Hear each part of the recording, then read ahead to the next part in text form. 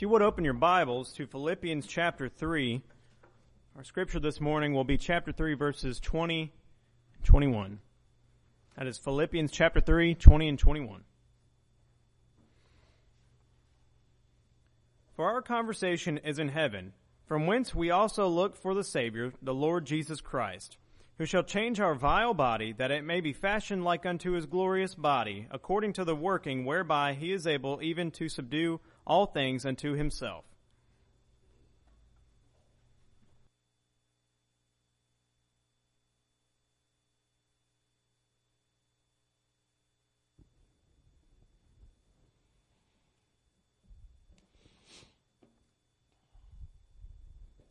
In his letter to the Philippians, Paul explained the reason for the Christians pressing forward or striving toward the mark for the prize of the high calling of God by which they had been called. Philippians 3:14. Paul made the statement that it wasn't that he felt like he had attained heaven or that he was already perfected or completed, because he was still on earth. He was still striving toward that mark. But he said he pressed toward that goal of the high calling of God because he was called like we are called by the gospel of Christ, 2 Thessalonians 2:14. And he made the statement in verse 20 of our passage that our conversation, now what that word intends is citizenship. Our citizenship, speaking to Christians, because that's to whom Paul was writing, the church at Philippi, our citizenship is in heaven, for which we eagerly wait. Now, it means something to have citizenship, doesn't it? Let's take, for example, our own nation. We're coming up on July the 4th, the birth date, we might say, of our great nation. And it is important for many people in the world to strive to make their citizenship here, isn't it? A lot of people in the world want to become citizens of the United States, or at the very least to become legal residents here, long-term residents, whether they go through the naturalization process of becoming a citizen or not. It is still important for them. I think outsiders appreciate American citizenship sometimes greater than the people of our own nation appreciate it. According to the Pew Research Center, there are more than 40 million people living in the United States who were born in foreign nations. Now, of that 40 million, almost 25% of those are here illegally. Now, that's wrong. We're not supporting that at all. It's wrong to go to a nation and break their laws. I've been to India, Singapore, Japan. I've been to Indonesia, and not one time did I break their laws because I had respect for their sovereignty. Now, a lot of their laws are different than our laws, but I still obeyed those laws while I was in their nation as far as it did not contradict God's law. But the point is, it is so important to the people around the world to have their citizenship here in this United States that they'll even come over here illegally. That's the point of making that statement. We don't support it. They don't need to be here. But it is important because citizenship is important. On July the 2nd, 1776, the 13 American colonies signed a Declaration of Independence from England. And ever since that has happened, and it was ratified on the 4th, we have celebrated every single year. We simply call it the 4th of July. But it's the birth date of our nation. Now, for some 200 and something years, we've been celebrating that. Now, the 4th of July is a national holiday. And it's one of the greatest national holidays that we have. We get to celebrate and honor our nation. That doesn't mean we agree with everything our nation is doing. In fact, I disagree with probably a majority of the things that we're doing as far as our politics is concerned. But I appreciate and love that I am a United States citizen.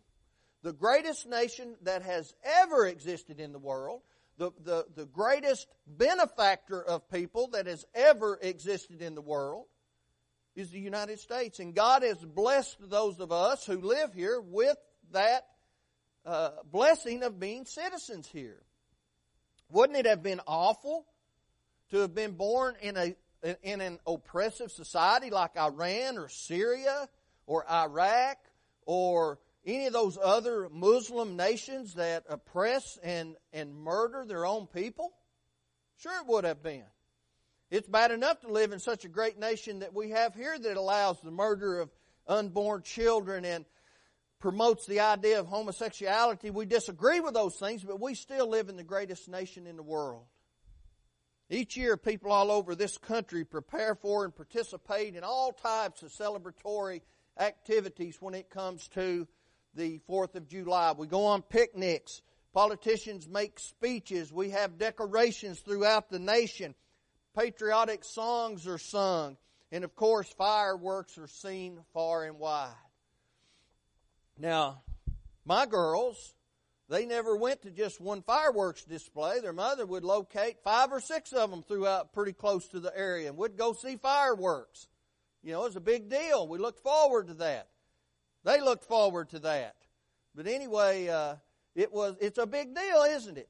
It's a big deal to have citizenship, and we need to honor that. But have you ever asked why? Why is it a big deal? Why is it important?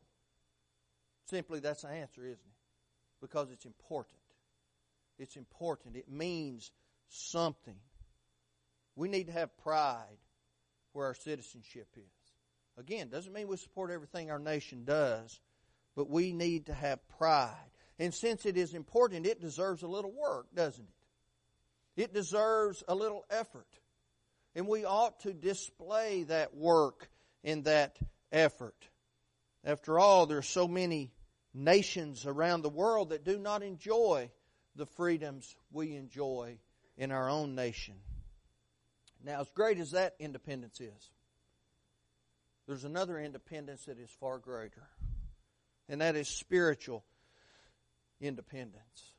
The title of the sermon this morning is Gaining Our Independence.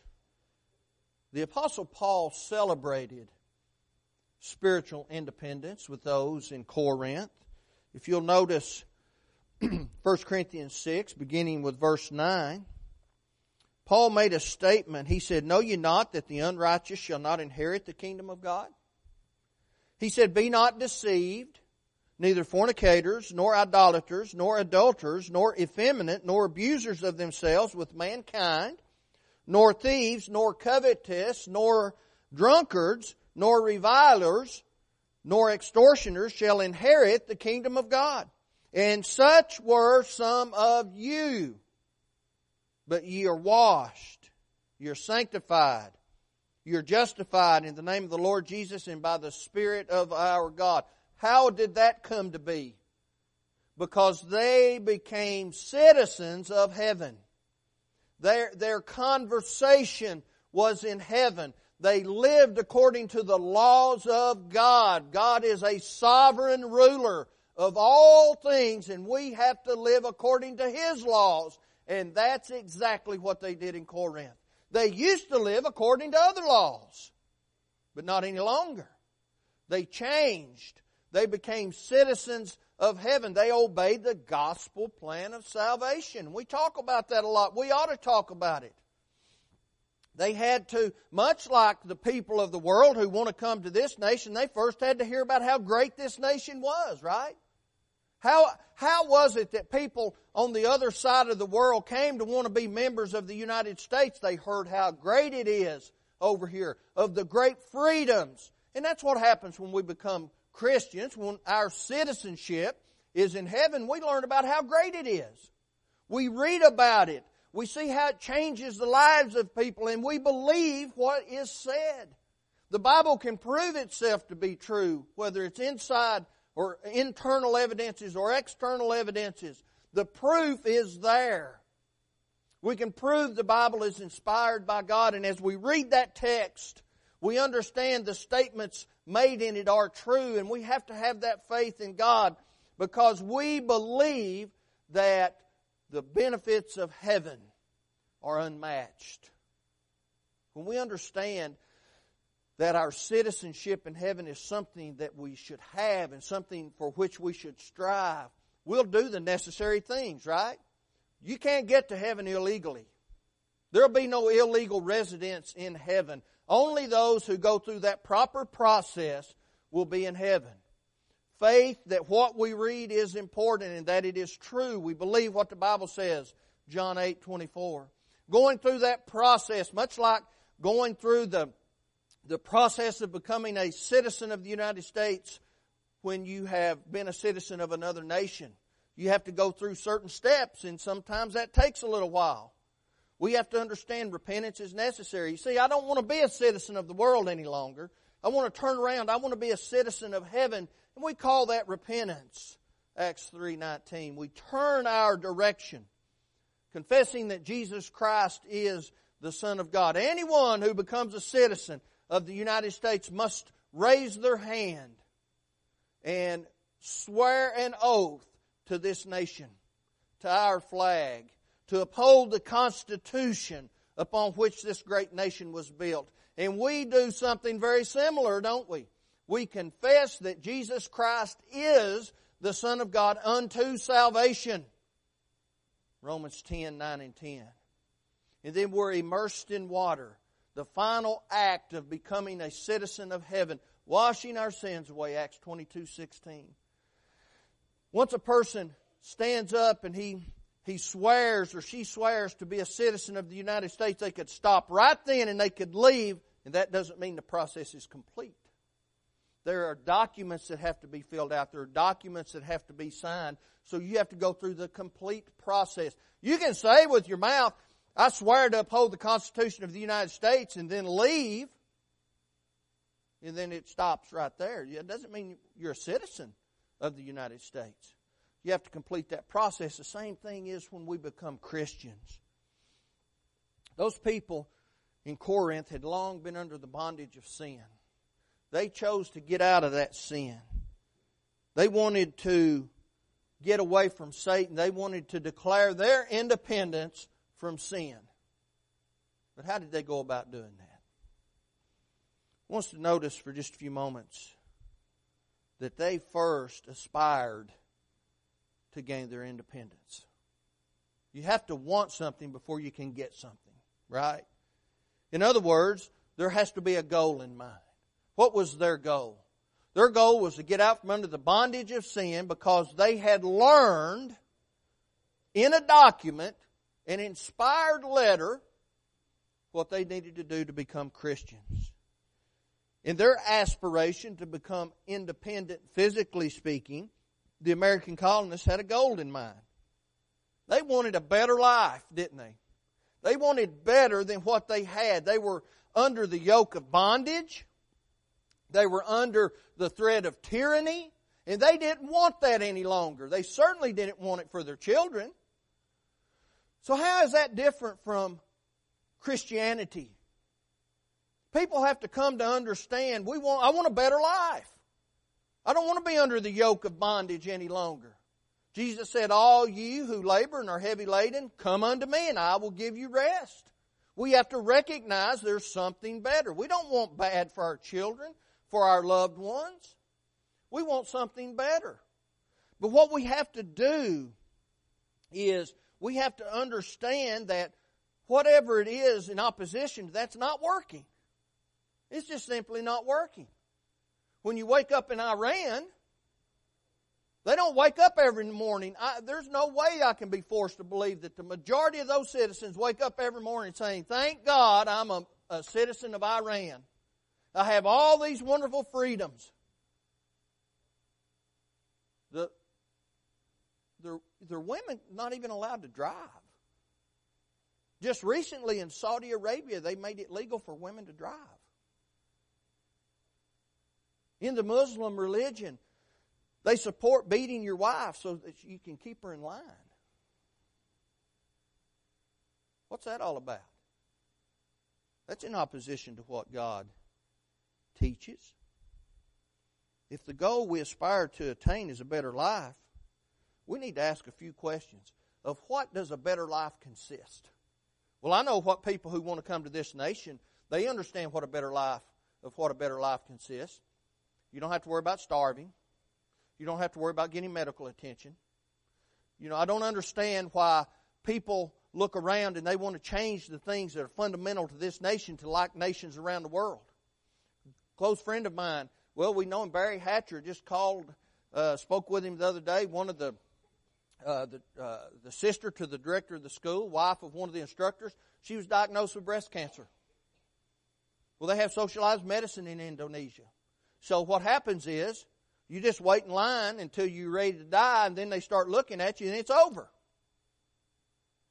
So what they decided to do, they couldn't do that, so they just pay for it themselves. $25,000. $25,000. So all the brethren all over Indonesia, they came up with a little less than half of it. The brethren in Malaysia said they would take care of the rest of it. Now, there was a little bit of money was raised here in the United States, but not much. They believe in taking care of their own. And so they were able to give her the treatment that she needed. She went through a mastectomy the other day. She's doing better. Thank God for her and for that opportunity, and we pray for her health. But why do we want to change something that is so great? I don't see people standing in line to go to Cuba for socialized medicine. This isn't a political sermon. We're making a point why we want to change something, right? Why do people want to change the citizenship requirements for being a citizen in heaven? It doesn't make sense, does it? We have to understand of what does a good life, a better life consist. And when we determine what that better life is, we need to make that application. When we can get out from under the yoke of bondage of sin, that's what we need to do, isn't it? Most people would agree that we want happiness and peace in this life. And if you live in the United States of America, you can have, for the most part, happiness and peace. But here is the problem. Most people are not trying to determine of what that better life consists. Happiness and peace, the most profitable nation in the world that has ever existed. And people confuse profit and money and things and of that nature with the source of their peace and happiness. That's not the source of peace and happiness. There are a whole lot of people I've met around the world who are at peace and are happy even in circumstances that are not peaceful nor happy, but they still have peace and happiness. Jesus said, Luke 12 verse 15, "Take heed and beware of covetousness, for a man's life consisteth not in the abundance of the things which he possesseth." Paul talked about the peace of God, Philippians 4:7, that passeth the understanding of the world. The world doesn't understand how someone who is under physical bondage, someone who's been mistreated by a tyrant country, how they can have the peace of God, how they can have peace in this life. It passes their understanding, goes right over their head, we might say. Paul found that in whatever state he was content to be happy, to be joyful. He wasn't happy in prison. He certainly wasn't happy on that trek to have his head cut off. But he had the peace of God because he knew the afflictions of this life, he said, are just short. See, we need to understand what life consists. You have to have a goal. Then you have to have grit. Now, this grit we're talking about means firmness of mind or spirit, undying courage in the face of hardship or danger. That sounds like Paul, doesn't it? That sounds like Peter. That sounds like the other apostles. The first century Christians we read about in Revelation, they had this true grit. They had an unyielding faith, an undying love for God, and they would give themselves physically to maintain their citizenship in heaven. I want to be that way. I read that and I'm encouraged. And I think, what can I do to try to live up to that? I don't know if I could do it. I don't know if I could live through what they lived through. But it's encouraging. We have to have that grit. The American colonists had grit, didn't they? Everyone who signed that Declaration of Independence died destitute. Almost all of them did. Almost every one of them gave up. They lost their fortunes. They lost their land holdings. They lost their lives. They lost their families. But they had the grit. They knew that was better than living under a tyrant. The enemies of God are greater in number than Christians. So we have to have the grit to continue. That's why Jesus warned, enter ye in at the strait gate. Wide is the gate. Broad is the way that leadeth to destruction. There are many that go in thereat. Because strait is the gate, narrow is the way that leadeth unto life, and few be there that find it. Matthew 7:13 and 14. We have to have the grit to say, I want the narrow path. I want the restricted way. I want the easy way isn't always the best way. We should never allow life's circumstances to discourage us to the point where we just give up and hand it over to Satan. Those American colonists could have done that, but they didn't.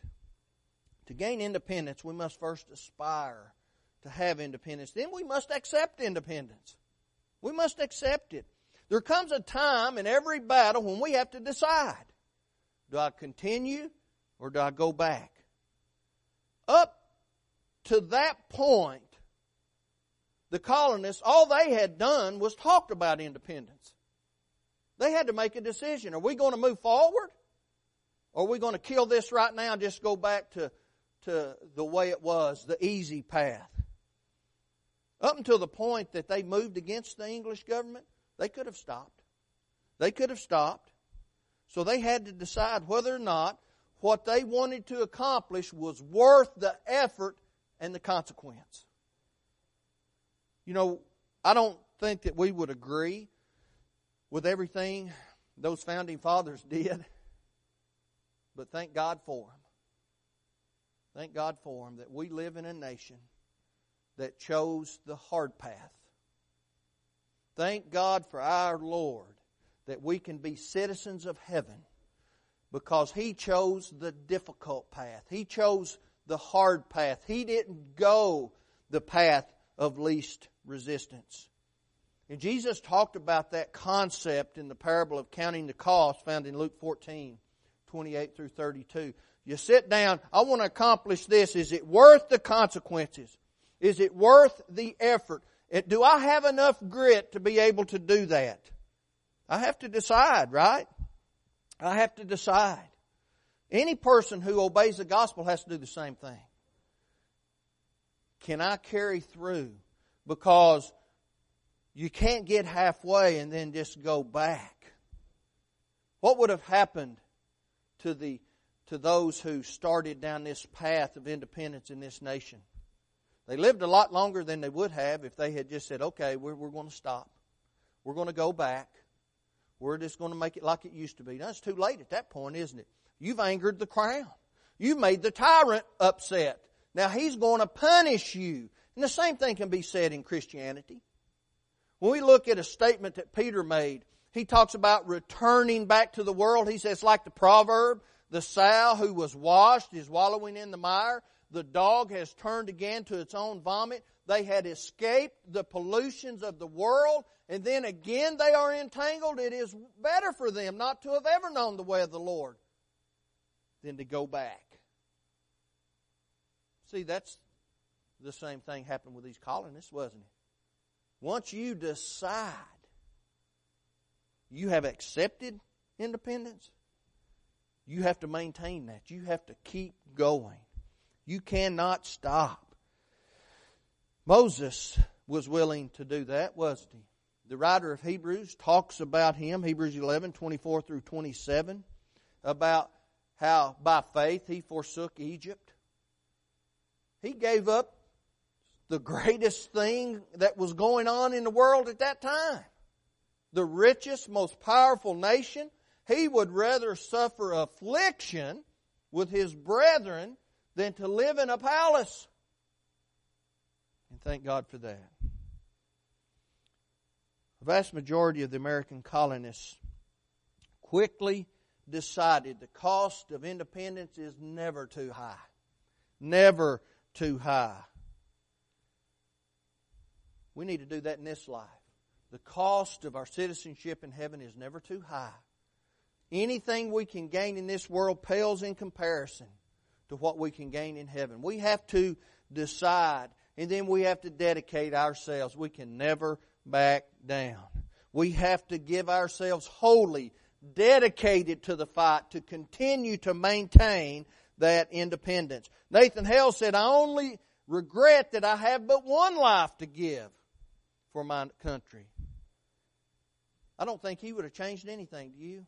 I think he would have done it over and over and over because he understood how great that was. We need to look at Christianity that way. There's nothing weak about Christianity. The strongest people in the world are Christians. Now, the world's not going to tell us that. The world's going to tell us that the weakest people in the world are Christians. They just let everybody push them around. No, we don't. We stand firm. We fight for what's right. It's not the pathway of least resistance. It's the most difficult pathway. I can identify with these founding fathers. I don't think he would have changed anything. How many people on their deathbed say, boy, I wish I'd worked more, spent less time with my family? How many people say, I wish I'd been at the office longer than interacting with my friends and loved ones?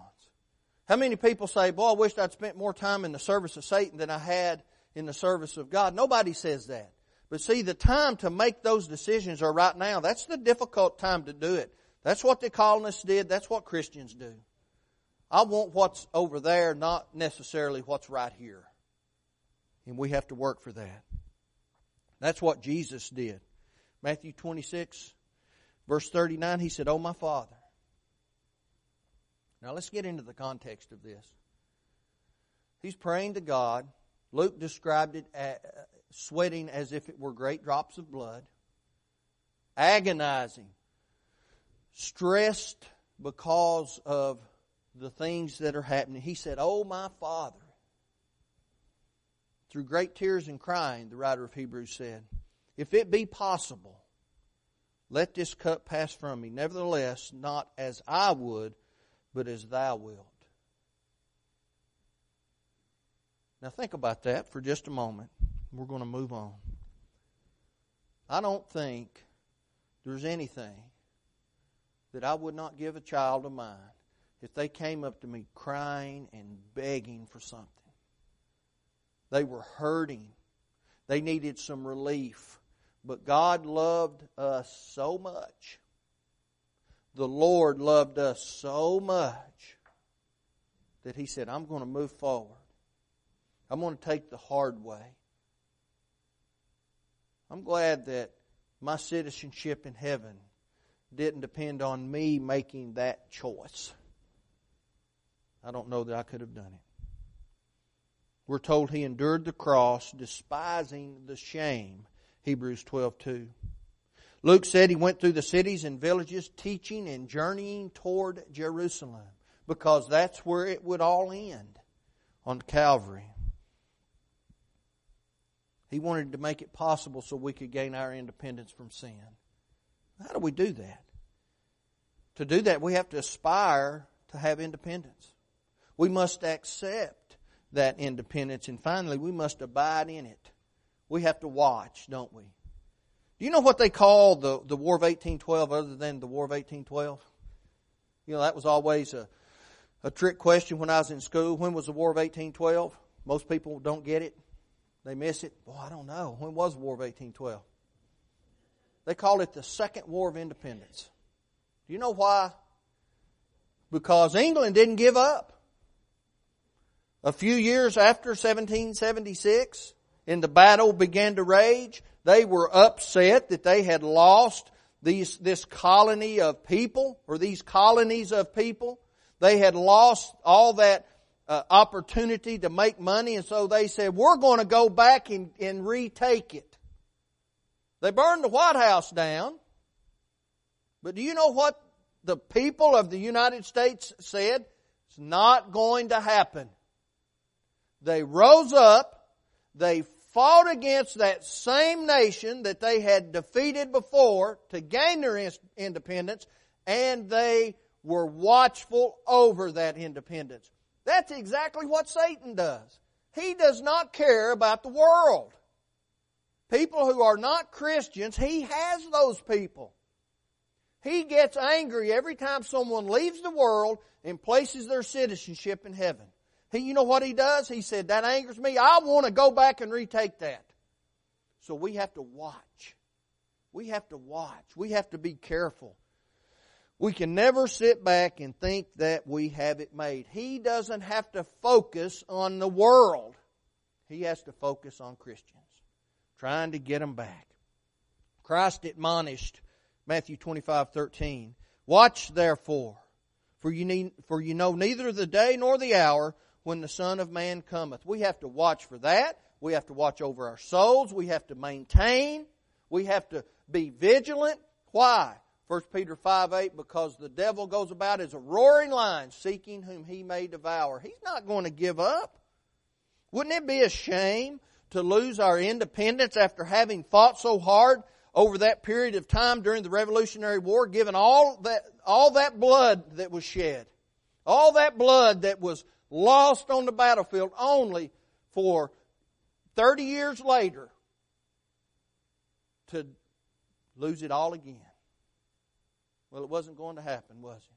That's what makes this nation the greatest nation, or one of the things the world has ever known. And that's what makes a Christian the strongest person who lives in this world.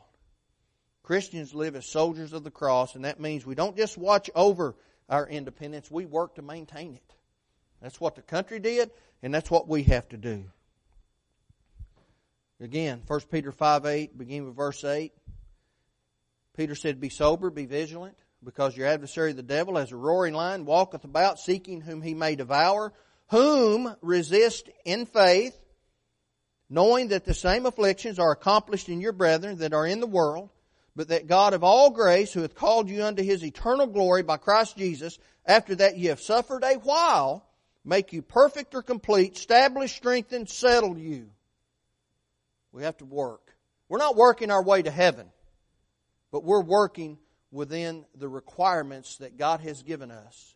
We're working to be watchful. We're working to maintain our faith. And just like the colonists resisted the mistreatment of England, we resist the mistreatment of Satan. We want to get out from under the thumb of that tyrant. We want to stay that way. Paul said, be ye steadfast, unmovable, always abounding in the work of the Lord, 1 Corinthians 15:58. There are certain things that we have to do to gain our independence, and there are certain things we have to do to maintain our independence. We must aspire to eternal life. We must accept the methods that Christ has put forth to become citizens of heaven, and then we must abide in His teachings. We talked about how to do that. How to become a Christian, how the alien sinner, the person who's not a citizen, the steps that has to be gone through to become a citizen of heaven. Faith, repentance, confession, immersion in water, faithful living. Sometimes you step outside of the realm of heaven, you go back into the world, but unlike this nation, did you know, and I wasn't aware of this until some time back because the concept had never entered my mind, some people have just simply given up their citizenship to the United States.